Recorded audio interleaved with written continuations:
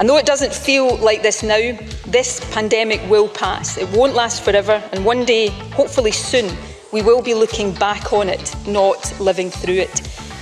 What you've seen throughout this crisis is that the union working together with the money for supporting people through furlough, the army working on the testing, moving people around.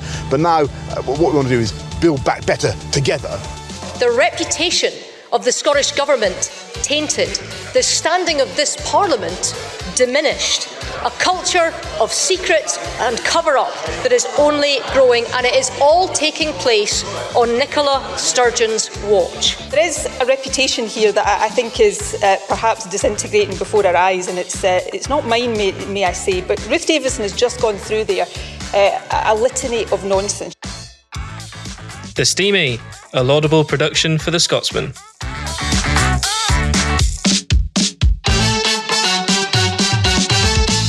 Hello and welcome to The Steamy, the Scotsman's political podcast. It's Freedom Day if you're in England. It's Level Zero Day if you're in Scotland. Thank you very much to our Westminster correspondent, Alex Brown, for joining us. And also this week, our health correspondent, Elsa Maishman. Gina is still on holiday because she's skiving. So just shaking the proverbial fist in her general direction.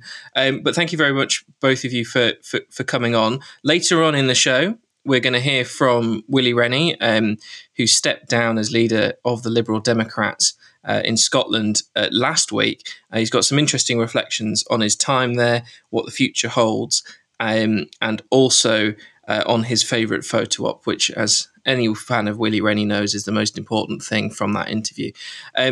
But good morning, both of you. Elsa, how are you doing? I believe that you have scurried on down to London for Freedom Day. Yeah, I was just really excited to get away from all of Scotland's restrictions. I came to come and visit and have been interested to notice a little bit of difference in the attitudes down in London compared to what's going on in Scotland. So there is, and the differences are beginning to diverge even more, I think. So we'll see as time goes on. So take us through what is the, obviously everyone listening will know about Freedom Day in terms of what Boris Johnson and the UK government is doing. We're also have just entered Level Zero in Scotland. It feels like one of the bigger divergences in policy between the two governments during the pandemic. Take us through the details. Yeah, I think one of the reasons why it feels like such a big difference is that it's happening on the same day, and we've heard a lot of talk and build up to both the events in terms of easing of restrictions. It's not, I think, the biggest difference that we've had so far during the pandemic in terms of when restrictions have been tighter, because Scotland has always tended to be a little bit tighter in terms of restrictions, and we have had lockdowns in Scotland where perhaps they've not been quite so strict in England before. At the moment, it is quite different. As I say, it's a bit stark because it's happening on the same day. In England, things are a lot looser. For example, face coverings and social distancing is now out the window. But in Scotland, those will remain. So your face masks are still mandatory. You've still got to keep a 1 metre distance. So it's a bit shorter than the 2 metres we had, but you do still need to keep it both indoors and outdoors. And that's something that's a little bit stricter than we were expecting. We'd been told that they might be reduced even further outside, but they're not going to be.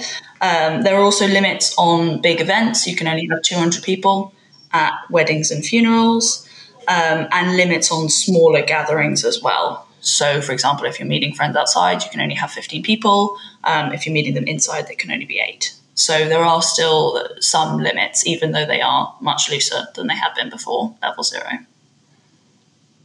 And in terms of the general scientific community opinion on both of these restrictions, obviously there's been a lot of talk about pingdemics, and I'm sure we'll come to that soon in terms of the app down south and also in England. But with cases as high as they are, what are the scientific community, what's the actual scientific advice that's driving these decisions in both governments? It's an extremely good question, Connor. There's a lot from scientists that perhaps is not being completely tallying with what especially the UK government has said. A lot of the scientific community seem a little bit concerned. We've had open letters, we've had warnings, a lot of people speaking out saying, actually, this isn't a very good idea. Cases are going to rise. We're still seeing hospitalizations and deaths. Obviously, people self-isolating is another huge impact on the economy. We've had staff shortages everywhere. But also, there are still those negative effects. Long COVID is something that, again, a lot of experts are warning of, because the negative impacts of that, we're not really sure how much the vaccine has an effect. So I'm hearing a lot of concern, and a lot of potentially, a lot of these steps were taken maybe a little bit too soon, in the opinion of some people, given that the vaccines haven't spread to the whole population. Not everyone has been double dosed yet. So let's quickly, before we move on to the events of Sunday morning, which, Alex, you were working yesterday, so you'll be able to take us through. But we obviously had a deadline to be hit on Sunday in terms of Scotland's vaccine rollout, all young people receiving a vaccine, or at least being offered a vaccine. Was that hit, Elsa? What's the judgment on that target? No, it was not hit. Unfortunately, the Scottish Government will tell you they're happy with the level that we've got to. It is true that most of the vast majority of the population have had a first dose.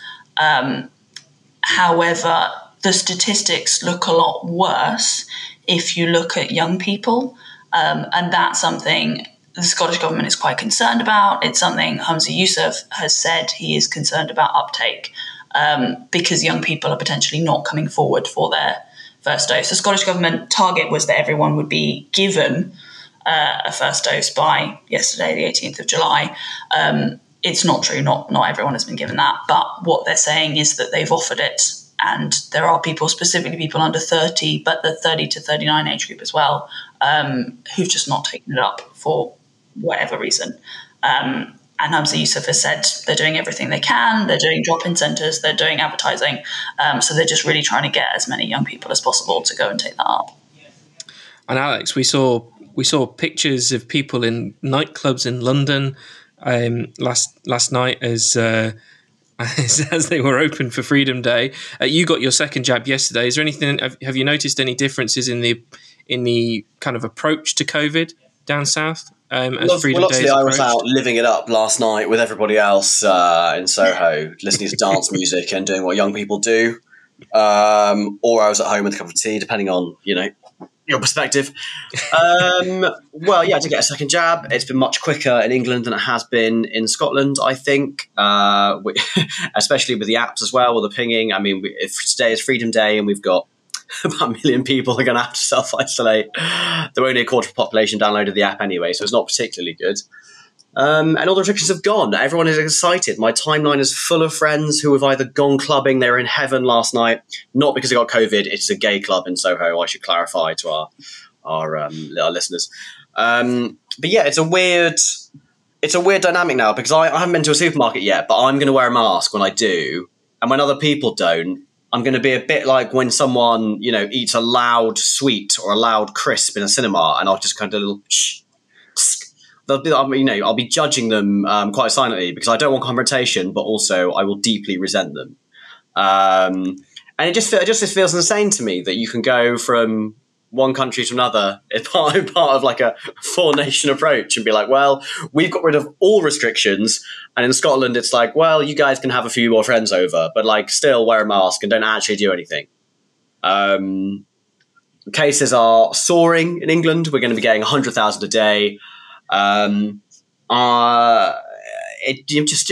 Just a palpable sense of dread.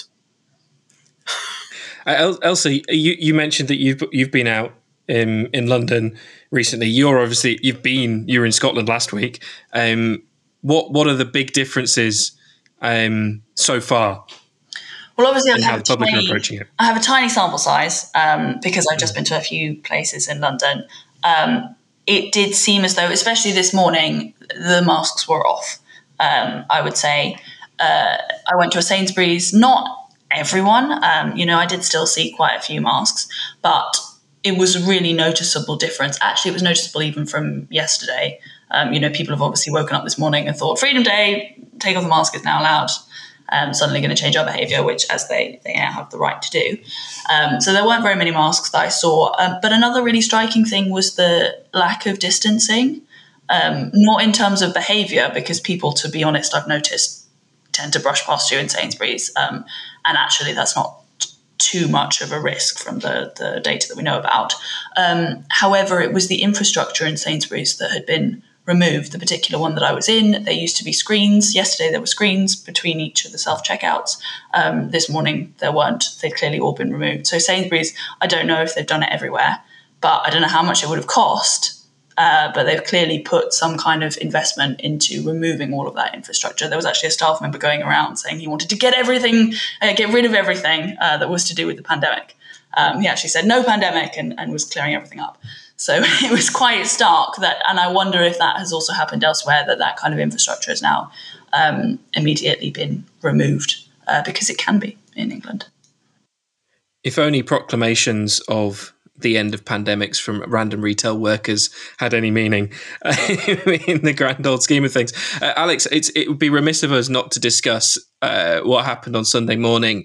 For listeners who won't know or haven't been reading the papers, both Boris Johnson and Rishi Sunak, Prime Minister and the Chancellor, were identified as contacts of the Health Secretary Sajid Javid when he tested positive of COVID-19, and then all hell broke loose. Tell us more. I would say that's putting it somewhat lightly. For a government that has established itself as a U-turn specialist, they managed to achieve one yesterday in less than 3 hours. In the morning at 8 a.m, Downing Street were like, Rishi Sunak, the Chancellor, and Boris Johnson, Prime Minister, they've both been pinged. However, do not worry, because they are taking part in a test pilot, a magical test pilot, an ex machina that's come out of nowhere, this great plot device. They will not have to self-isolate. They will be able to go and do work, but other than that, outside of work, they can't go away. But other than that, it's fine. It's a different rule for them, but it's totally fine because it's a pilot. You've not heard of it, but it's a pilot. It honestly exists. You don't know this pilot. She goes to another school, but she's real. She's totally real. We've not just made it up.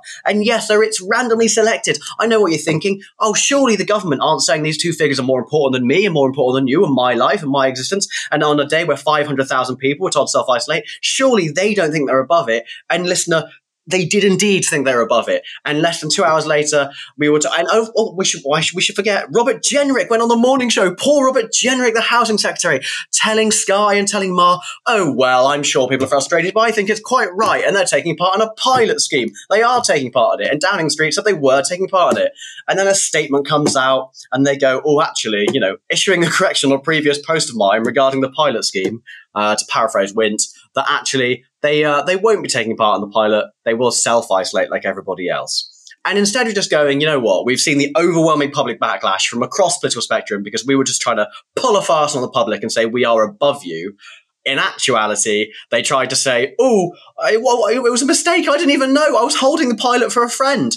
Boris Johnson put out a statement later on saying, oh, we looked at it, we briefly looked at it in a video, delivered with all the brazen confidence of a man who said he got Brexit done. I mean, it was an absolute farce. And I know you're thinking, well, surely it can't get worse. This morning on the broadcast round, another minister says, oh, they only looked at it, they considered it, but they didn't do it, which, far from me to cross over into political analysis in this, but it was just an outright lie. Downing Street said they were taking part in it. They weren't looking at it. They weren't thinking about it. They weren't considering it. They tried it. They tried to pull a fast one.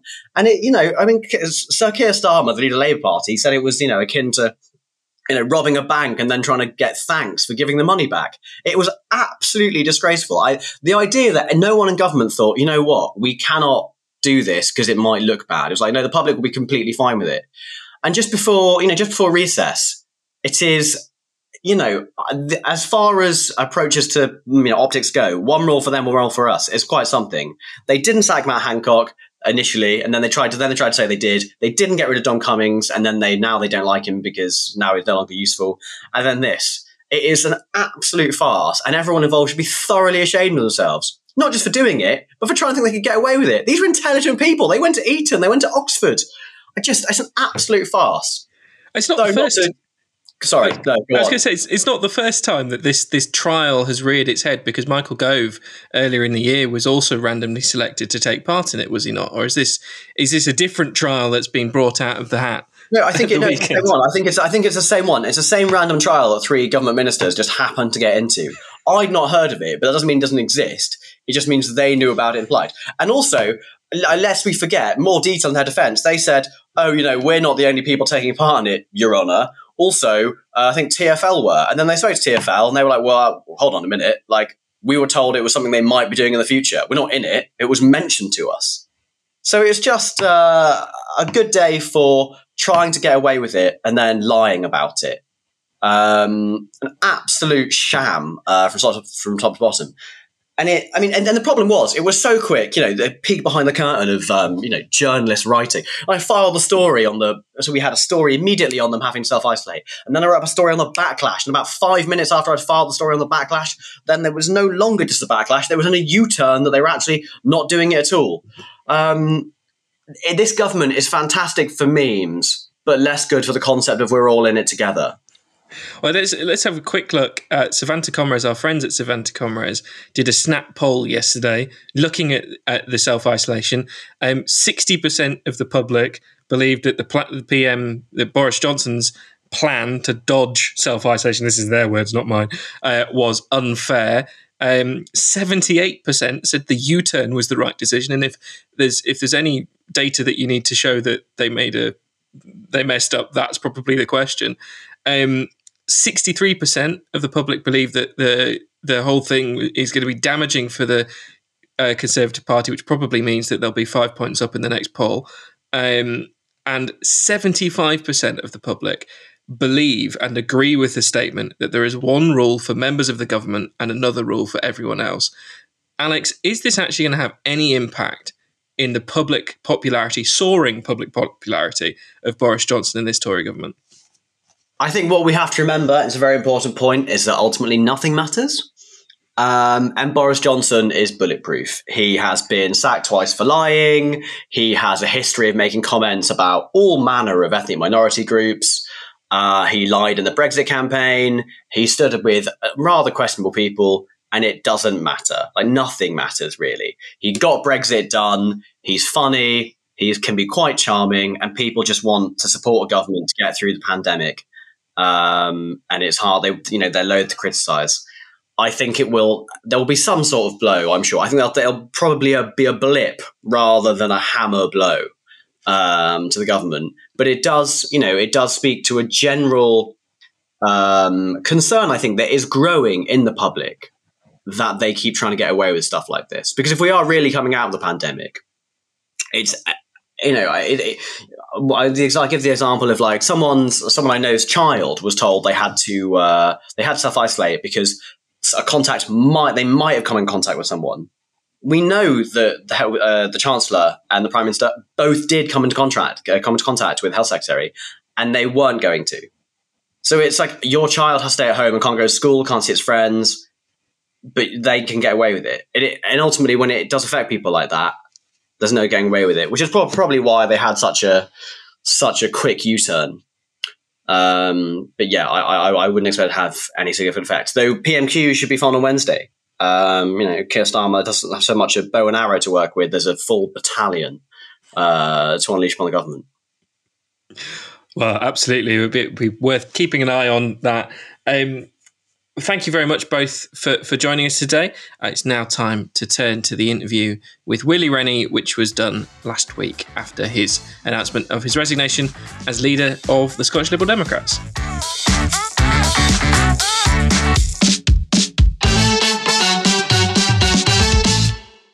So hello and welcome to the first repeat guest of the Scotsman's new political podcast, the now former, or at least soon to be former leader of the Scottish Liberal Democrats, Willie Rennie. Willie, thank you so much for coming on.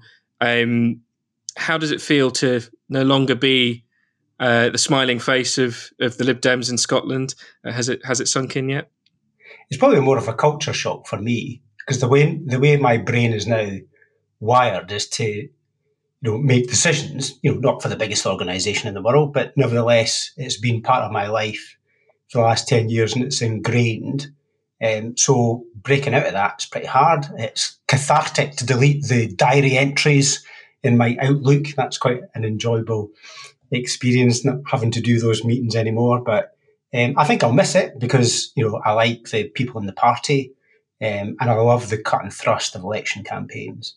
So I think I will miss it. I was intrigued that just this week, the opinion poll ratings for Liberal Democrats went up by 7 points. So I've now come to the conclusion that I should resign every single week in order to propel the Liberal Democrats to power. That's the way to do it, I think. It's certainly a potential route if you guys become extremely desperate. I thought it was interesting to hear Nicola Sturgeon on Tuesday during the COVID-19 update. We're recording this episode on Thursday, so that will have been a week ago for listeners. But mentioned that you've done a good shift. 10 years is a good shift. What made you decide to stand down? I mean, 10 years is a natural time. It's, Paddy Ashdown stood for leader of the UK party for 10 years, so it seems a logical kind of time to think about it. And I had indicated last year that's what I would do. It's been 11 elections and referendums in those 10 years. So although I've enjoyed every single one of them, even the ones that we've been crushed in, I felt I had, tried my best. And in fact, the last campaign, to be honest, I was really pleased with the way that we managed to execute what we had planned. So I enjoy the campaigns, but, you just have to think, can you take it further? Can you lift it up? Can you shift the dial? And I just reached the conclusion that perhaps now was the time for somebody else to take it on. And, it's not as if I'm going away. I'll be around if they want my advice. They'll certainly get it. And I'll certainly provide my support in any way that I can. But, just 10 years seemed a natural time to move on and try something new. I'm 53. So there's an opportunity to carve a new kind of parliamentary opportunity for me. So there was no spark, no moment of clarity.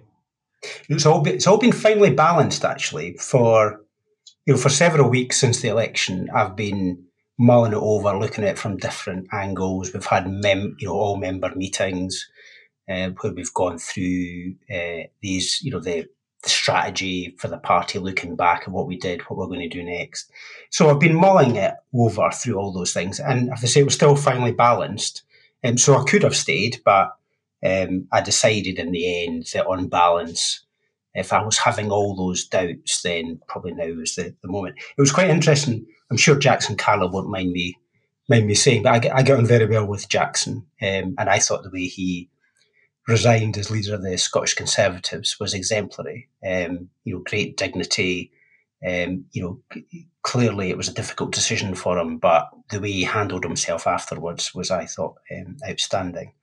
And he sent me a really nice message saying that he had detected a change in me, and just from across the other side of the chamber, and thought it was probably time for me to go. So that kind of gives me reassurance that perhaps I've made the right decision, that if, somebody as talented as Jackson was able to spot that, then maybe my gut was telling me the right thing. Absolutely. That's fascinating. Tell me a little bit more about that relationship you and Jackson have. Was it just a chat between friends once you'd announced to step down? That I remember listening to Jackson's. I think it was the opening speech in Parliament. He's a very funny, verbose man. You're looking to step into those shoes, maybe from the Scottish Liberal Democrat side. No, I think Jackson is a very talented and funny man, and he had a difficult time as leader, but he had great self-awareness and loyalty to the party to make that decision. So anyway, he and I get on really quite well. We just have the occasional chat in the walking up to the chamber or at the back of the chamber, and we've always got on really quite well. So I just admired the way that he handled himself, and I really appreciate his judgment on it. So, and No, I don't think I'll be following in Jackson's footsteps. I'm not as funny as him. Was there any regrets from the 2021 election? It was a bit chastening for the Lib Dems, I think would probably be fair, especially losing that fifth MSP, which gives you all of the additional rights and responsibilities in Parliament. What's your reflection on that campaign? It's all about relevance. I mean, where we can convince people that we can win, we win big. I mean, I got, 55% of the vote, double the majority, biggest vote that any Liberal Democrat has got in that seat ever. Bigger than Ming Campbell. And so therefore, it was an astonishing result. And don't tell Alex Cole-Hamilton, but he's the most popular MSP this Parliament's ever seen. So that is quite an achievement. How do you get that? But then you go back to, losing a seat. So it's all about, can you convince people that you can win? And where we can, then we do win. And that's why the next challenge is really, for the next leader, is to make sure that we're more relevant and seen to be more winnable. And it's not just us, this is the Labour Party as well, right across the country. Because we need an alternative to the twin nationalisms of the Conservatives and the SNP. And both of us suffer from people who want to vote for us, who believe in what we stand for, but yet they vote for one of the nationalists, Tories or SNP, for fear of the other. Now, we've got to get fear out of Scottish politics and get people to vote for what they believe instead. And I think we've got a joint responsibility, not just for the sake of progressive politics, but also for the sake of the United Kingdom, to get our act together and to make sure that we can convince people that it's worth it. And then I think we'll start winning across the country. I mean, what I think we did in this election campaign, and as I said, I was really pleased with the way that we executed it, despite the result, that I think what we've got to try and do is move on to the next stage and convince people that it is winnable, that there is an energy and a passion and ideas about that, progressive centre-left, pro-UK position. That's what we've got to try and do. So it's a big challenge, but I'm sure the next leader will be up to it. And on that, there's a lot of people who are assuming that Alex Cole-Hamilton will be almost coronated the next leader of the Liberal Democrats. Maybe we don't want him to know that he's both the most popular and also being coronated. But do you think that he will be the right person to take the party forward? Obviously, I don't know if you can give us any insight on whether or not there will be any other voices coming through, or if Alex is the most likely person to take the party forward. Yeah, I'm going to resist on this one because Liberals and Liberal Democrats are quite protective of their democratic rights to choose the next leader, and they don't appreciate former leaders telling them how they should do things. So I'll resist on that one. But I'll just say that Alex and I have worked together for a long, long, long time. I still remember him when he was a student leader at Aberdeen just after the 1999 election. I remember meeting him in the Scottish Parliament. He wasn't a member of the party at that stage. And you could tell immediately that he had an effervescence, he had an energy, he had ideas, and, he was an incredible talent. And we were very fortunate to be able to recruit him. And there's no doubt that he's one of the most energetic, committed Liberal Democrats that there is.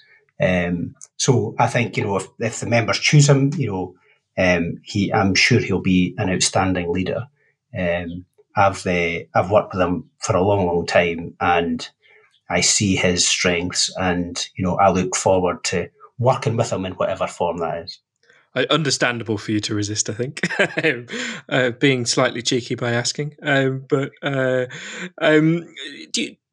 remember, again, we spoke during the election campaign when you very kindly came on. I remember you chatting to us a lot about how positive your outlook was for the Liberal Democrats in terms of the talent coming through the ranks. There's obviously a few disappointments on not getting certain younger members elected, but in the sense of the personalities that are coming through the Liberal Democrats in Scotland, do you think there's hope for the party to develop the next generation of Liberals to take the party forward?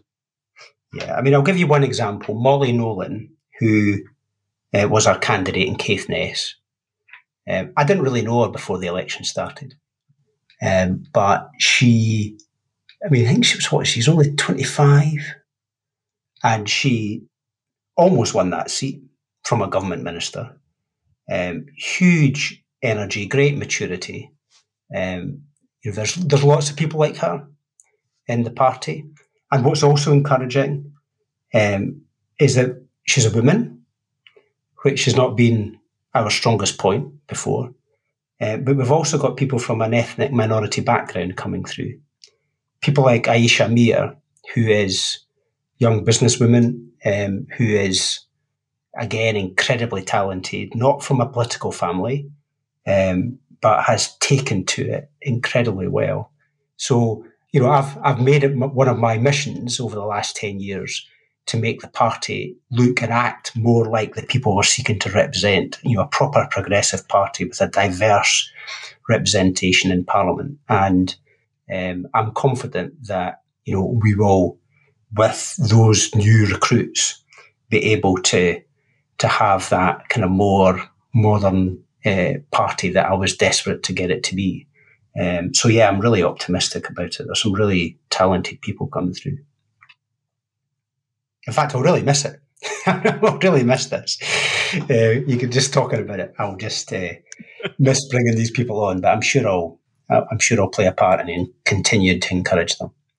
I suppose you'll still be in Parliament to offer guidance and mentorship and taking them under their wing. Yeah, and if people want to speak to me, I'll always do that, and I'll try and spot people at conference that speak well and just make their voice heard, that come out campaigning and delivering leaflets and knocking on doors. If I can see that somebody's got a particular talent for communications and ideas, then I'll spot them and encourage them, because sometimes that's all they need. It's just a little word in their ear. And if that can make a difference to them standing and not and putting the extra effort to win or not, then I'll have those words, because I think there is a responsibility on all people who've been in Parliament for a while just to identify who's next, and sometimes take a gamble on who they are, the younger person, somebody perhaps who's a bit on the outskirts of the centre of the party. I think it's our duty to find those people. I get you mentioned it earlier when it comes to the future of the Lib Dems in terms of relevance and making a space for a pro-UK centre-left, centre party. Do you think that there is a real need for liberalism? I suppose I want to ask that question with the knowledge that you're going to say yes, but given the strength of the SNP in essentially hoovering up that centre-left ground, do you think that there is space for the Lib Dems nowadays? Do you think there are people out there who would vote for you? I mean, I'm going to say yes, but let me just give you a bit more substance to it. The SNP, in terms of their ideology, are prepared to be incredibly flexible and, I would say, opportunistic. So they will move their party onto the political space that gains them the most votes for the cause of independence. So I'm not saying they don't care about these issues, but they're not the priority, and they will pivot to whatever position gets them the most support. Whereas, we advocate what we believe, even if it's popular or not. So, perhaps that's our downfall sometimes, that we just stick to what we believe. So sometimes standing up for a liberal justice system is not universally popular, of short-term prison sentences. That's not necessarily something that's universally popular. Giving second chances to people who've gone astray, making sure that we can give people who have had a troubled start in life a good opportunity to turn their lives around. And that's why I believe so strongly in investment in mental health services and nursery education, and pupil premium for schools. It's why I support those things in order to give people second chances. But so we'll always believe in that stuff.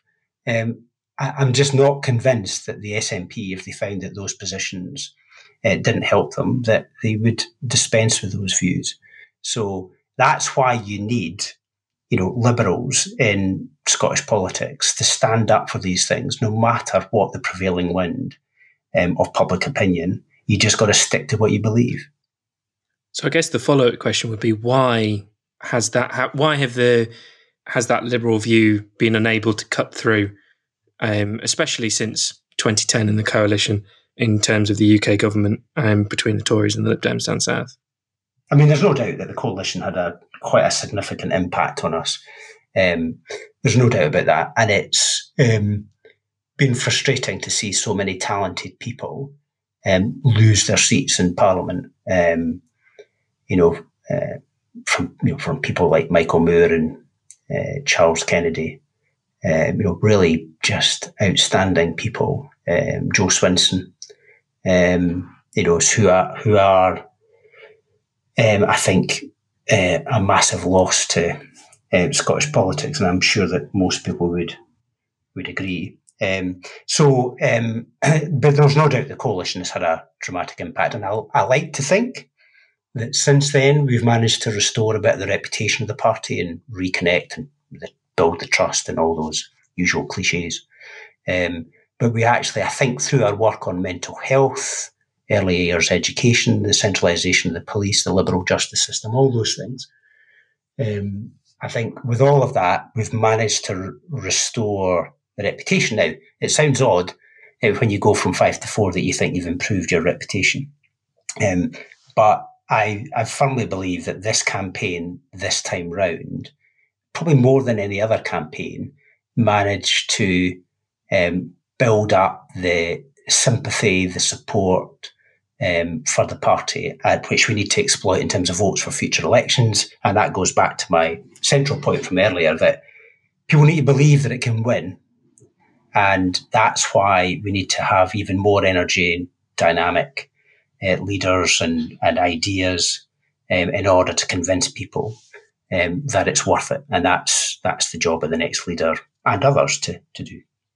So you don't think that, I suppose the question would be, do you think there's any other underlying problem with liberalism in Scotland other than the coalition and the damage that caused? Because I guess there's a lot of, there might be listeners who go, oh, this is, the coalition is often used as an excuse for the troubles that the Lib Dems have faced over the last 10 years. And in reality, they're just completely out of touch with what people on the ground think. Do you think that point of view has any weight? Well, I wouldn't have won 55% of the vote in North East Fife. I was completely out of touch with the people that I was seeking to represent. So I don't think that argument's valid. And so, no, I mean, there is a multitude of reasons, isn't there? I mean, we know that also nationalism in its various forms, whether it's conservative nationalism with Brexit or Scottish nationalism with the SNP, has taken a hold of the country, just like it has in many other parts of the world. So there's no doubt that that's another factor in the position that we're in, just likewise that Labour have struggled in the same way. So there's no doubt that that's part of it. People usually love pointing out the coalition. It's just me that rarely talks about it. So I think there's a multitude of different factors, but I think we're moving, as I say, beyond the coalition years. I hope we're moving beyond the nationalism years, and that's where there's a responsibility on ourselves in Labour to really step up and make sure there's a dynamism behind that progressive centre left place in Scottish politics that's pro-UK, outward-looking, international, compassionate. All that needs to have greater energy behind it to convince people that it's worth it. And I'm sure we can do it. I know we can do it because in certain seats we have done it. The job is to make sure that's replicated across the country. Do you think that maybe one of the weaknesses of the Lib Dem position is again, this is maybe getting into pointy-headed electoral strategy, but one of the great strengths of the Conservatives has been emphasising that list vote, and talking about playing into the nationalism and the fear of nationalism that you talk about. That was one of the Lib Dems' great weaknesses at this election, falling behind the Greens in that regard. And, when there is such a dominant force in the SNP, do you think that was a mistake, not focusing on a more regional or maybe national point of view, rather than what I think is often the strength of the Lib Dems, which is an extremely strong local ground game, which I think worked extremely well for you and for Alex in particular? I don't want to be involved in a politics that's driven by fear. And even if I don't win as a result, I'm not going to be driven by that. And I think the Conservatives ran the darkest negative campaign that I've probably seen them, and that's saying something. They cast themselves as the defenders of the union, but almost every step they take undermines the union. I mean, just even the international development budget debate this week just chips away at the reputation of the United Kingdom. And, the fact that we're still debating whether we have a £20 uplift on universal credit just undermines, people's trust in the UK institutions. And it's not the UK that's the problem, it's the Conservatives that are the problem. So the Conservatives are the kind of the main recruiting sergeant for the SNP. That's why the SNP put the Tories on the leaflets more than the SNP, and vice versa. Now, that's an utterly depressing set of politics. And myself, and I think Anis too, this time round, we worked really hard to try and present a positive alternative to those twin nationalisms. It didn't work, but would I have done anything different? No, because I'm not going to go down the route of an utterly depressing, negative, dark campaign that I think both sides ran. And my hope is that people shed the fear and don't succumb to those arguments next time. I can understand why they did, but my hope is that they see that all the Conservatives in the SNP are doing is scaring one group of voters with the other. And that's not the politics I want to see in the country. So I think it was the right decision for us to do it. It didn't work, but I think we've grown our reputation, and I know we've laid the foundations for future success.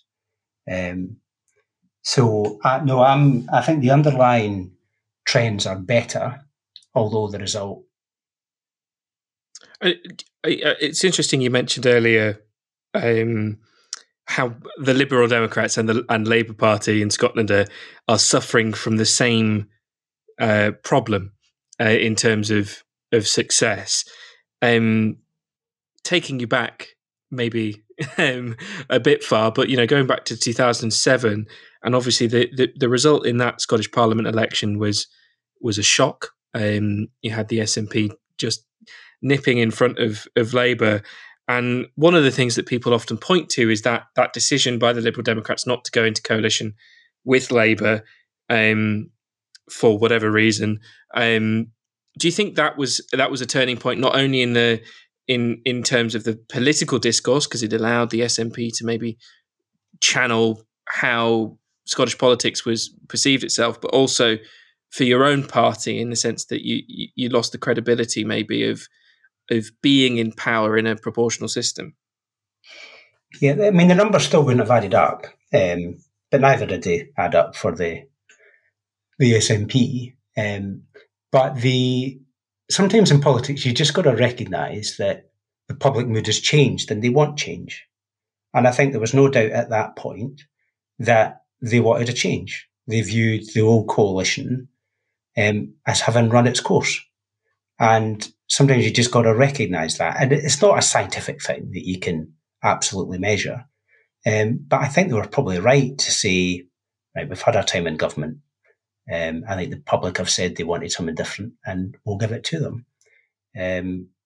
So, no, I think it was probably the right decision at that point to do it. I think it was difficult for Labour. Labour seemed to take a view. I remember speaking to some older Labour politicians some years ago who took the view that them remaining in power was essential, irrespective of public opinion, in order to protect the people that they were seeking to represent. So there was like almost a kind of I wouldn't say an arrogance, it was verging on that they should be in charge no matter what. And I think I don't detect that in the modern Labour Party, but it was certainly there before. And it's not something I've tried and tune into public opinion to see the direction of travel. And because I think that's really important to understand if you're going to properly operate a parliamentary system. Do you see any of the same arrogance in the SNP today? Among some of them, yeah. Quite a lot of them, no, but in some of them, yes. There's I won't name names, but there's sometimes it's the little bits of body language and the little expressions that come out in the chamber when people say things. And it reveals a kind of a belief that everybody else is not in politics for the greater good, but only for their own self-interest, which is not a good foundation upon which to base an effective relationship between the parties. It's better to assume that people are doing things out of the best interest of the country rather than themselves. But you detect that they think everybody's just an irritant from them running the country effectively, and that's I think they genuinely believe that, and I think that's a negative sign for them, and I hope it changes. Otherwise, they'll get a rude shock at some point. But I've been saying that for the last 10 years that at some point SNP's popularity will wane, but it's never quite come yet. But I am confident that it will come at some point because I think the foundations are there. So, and I guess if we look at how Holyrood is today, in terms of its composition, obviously the Lib Dems are the smallest of the parties that are represented. Are you still confident that the party for the next 5 years, we assume, until the next parliamentary election, can continue to influence policy in maybe the way it has done in previous years when it's had a bit more representation? I'm thinking, there's very strong views within the party about issues like judicial reform, and I'm thinking the Lord Advocate role, freedom of information, that sort of thing. Do you think that you'll be able to still push for change despite the lack of representation compared to previous years? I mean, the Parliament is very tightly balanced. The SNP can't afford to ignore anybody. We make the difference between them having a majority or not. Now, you would assume the Greens would get them over the top most of the time, but they can't ignore us because we might make the difference at some point. And I detect, through the quality of our arguments and the relationships that we build, that we can influence them. I mean, just before I came on the meeting today, our discussion today, I was meeting with Jamie Hepburn about an issue to do with training and skills. And he was very open and prepared to talk. I've had an exchange with Ivan McKee just yesterday about an investment in my constituency. So we can make our voice heard. And you've probably noticed that we've been very noisy since the Parliament returned. And it doesn't make any difference how many members we've got. We're still as noisy as before. You won't shut us up.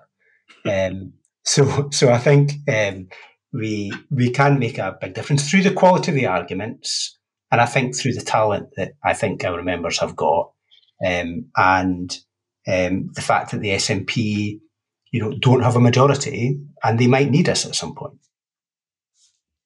So I guess if we look, I'll ask you briefly to indulge your memory and your nostalgia. But if we look at the 10 years of your leadership, what would you say was your proudest moment during that time? I think there's no doubt.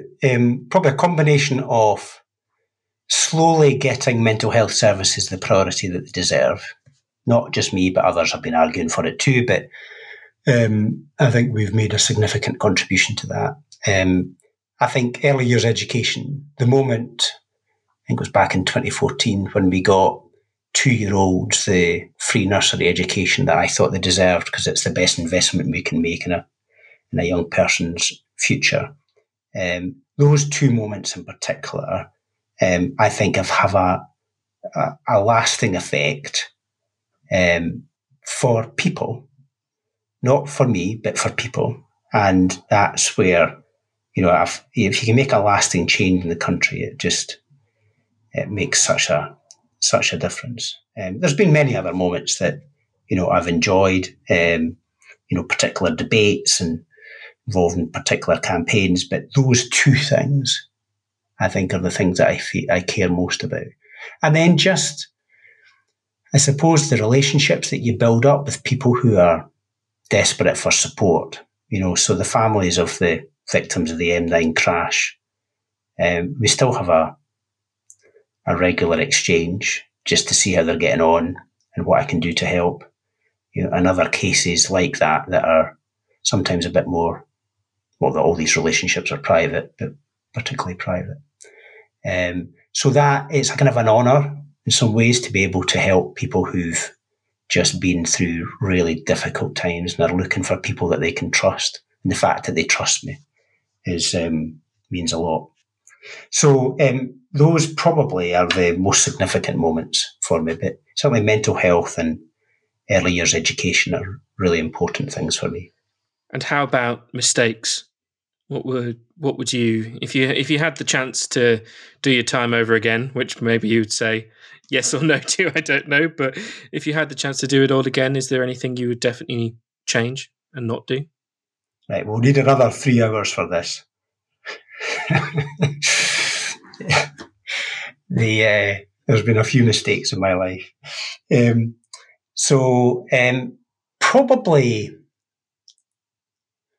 Probably challenging the coalition government a bit more on some of the things that they were doing.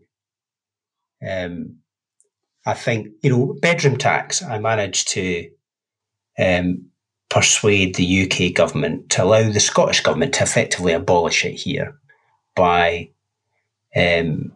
changing the discretionary housing budget rules so they could increase it to effectively abolish it altogether. And, I didn't crow about that at all at the time because there's nothing to crow about because it shouldn't have been happening in the first place. But I wish I'd done a bit more like that, a few more issues that were causing problems and just being a bit more robust with them. But, it's quite a challenge to run, the Scottish Party as well as being all over UK government policy. It's quite a difficult thing to do when there's only 5 of us. So, but I wish I had done a few more things like that. I'm not sure on which issues because there's obviously quite a few issues that I had problems with. But I think probably, if we were going through the coalition now with 10 years experience under my belt, I may have been a bit more robust with them. But that's, saying somebody who was in support of creating the coalition in the first place. So I'm not disowning it at all. I accept responsibility for it. But I probably wish I had been a bit more robust on some of the individual things and do a bit more like the bedroom tax stuff that I worked with John Swinney and Nicola Sturgeon on. And in terms of, how the Lib Dems from now on rebuild the support that they had, 15 years ago, 20 years ago. What do you think the best routes for doing that are? Where do you see gains being made? So there's three areas in particular. It's all about relevance and winnability. So one thing we do is focus on individual issues. So we target issues like mental health and education, early years, the liberal justice system. We target them, we make them our own. We are relevant. We lead the debate. And we need to do more of that. The second issue is around targeted seats. So we pick seats in geographical areas that we can win, and we build up support in the organisation. We put the investment in to make the difference. So you win seat by seat, area by area, and you build up your numbers. That's how we did it before, and we should do that again. But the new element is working on creating energy and dynamism on the pro-UK, progressive, centre left. And that's where, the ideas and the partnership and the strength has to come now. And I think that in part is responsibility of ours, but also the Labour Party, in order to make sure that we can present a progressive alternative to the twin nationalisms in Scottish politics, which again is important for the future of the United Kingdom, not just ourselves. So that's what with the three elements. So it's targeting issues, targeting areas, but also building up that progressive alternative to the twin nationalisms. Do you think there's space for both a strong Scottish Labour Party and a strong Scottish Liberal Democrat Party? Yeah, because we're different. We represent different parts of the country, appeal to different people in different ways, and we've got different ideas. I mean, we're not socialists. I'm not saying everybody in the Labour Party is, but quite a lot of them are. We have, a view about individual freedom that they don't. They have a view about the role of the state that we have a slightly different view on. But I think where we have a common understanding is that we want, that kind of a strong economy, a fair society, and we believe in internationalism and partnership, whether that's, with the United Kingdom or countries across the globe. And so I think, yes, there absolutely is space. I think the differences between us are maybe not as significant as they used to be, but they are still significant. And it's important that we have a strong Liberal voice as well as a strong Labour voice. And I think together we can overcome the twin nationalisms. So I think we're reaching the end of the time, but I can't not do an interview with the departing Willie Rennie and not ask, where did the inspiration come from for your photo ops during the campaigns? I mean, we could do.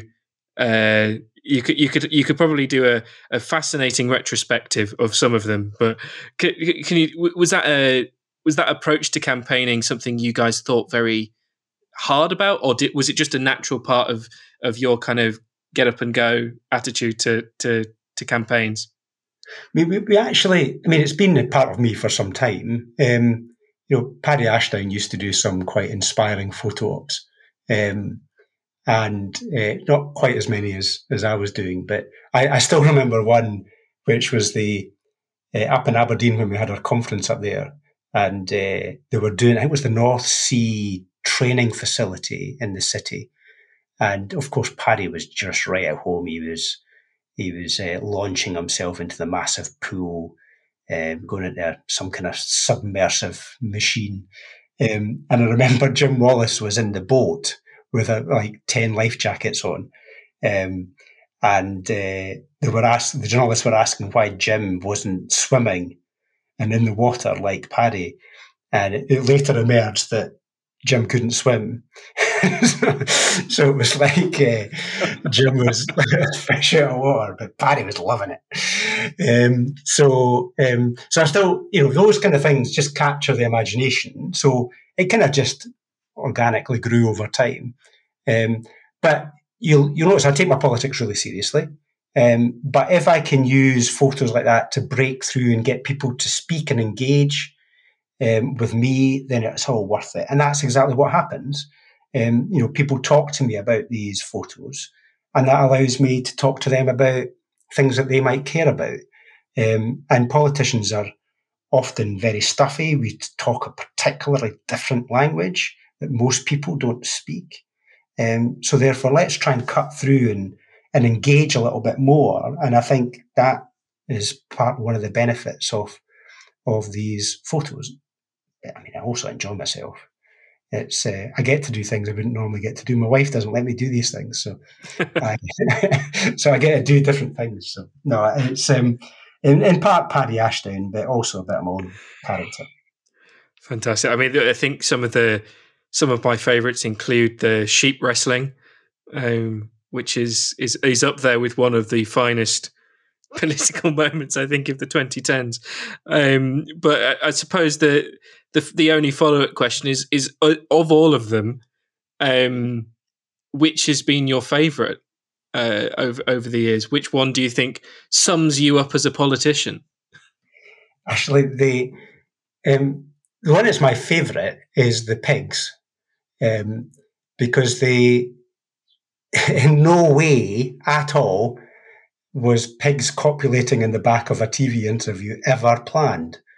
But so that was the kind of the favourite, and it struck fear into me because I thought my campaign might be over right there and then when people drew out some unfortunate conclusion from the image, but it didn't, and people loved it, and it gave me confidence to do other things. And I enjoyed the water skiing, which I'd never tried in my life before. I loved wrestling the ram.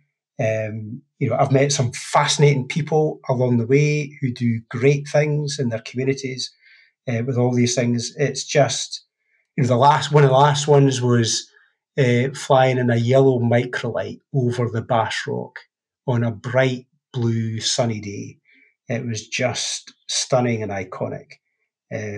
So we've had some brilliant days doing these things. I'll miss those photo opportunities. I hope the next leader allows me to come along to one or two of their one. But I love doing these things because it's just it's part of who I am. But it also allows me to connect with people in a way that you wouldn't normally get to connect. And no plans of a final photo op to end all photo ops with you jumping out of a plane, as has long been trailed?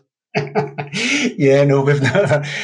Actually, it's the only one my wife has said you're not doing was jumping out of a plane. Every other one she's quite tolerated, but that one was a step too far. Oh, that's fantastic. Well, thank you so much, Willie, for joining us on the Steamy today, and best of luck to you in the coming years as you return to being a normal MSP, one might say. But yeah, thank you very much for joining us as always. No, thank you.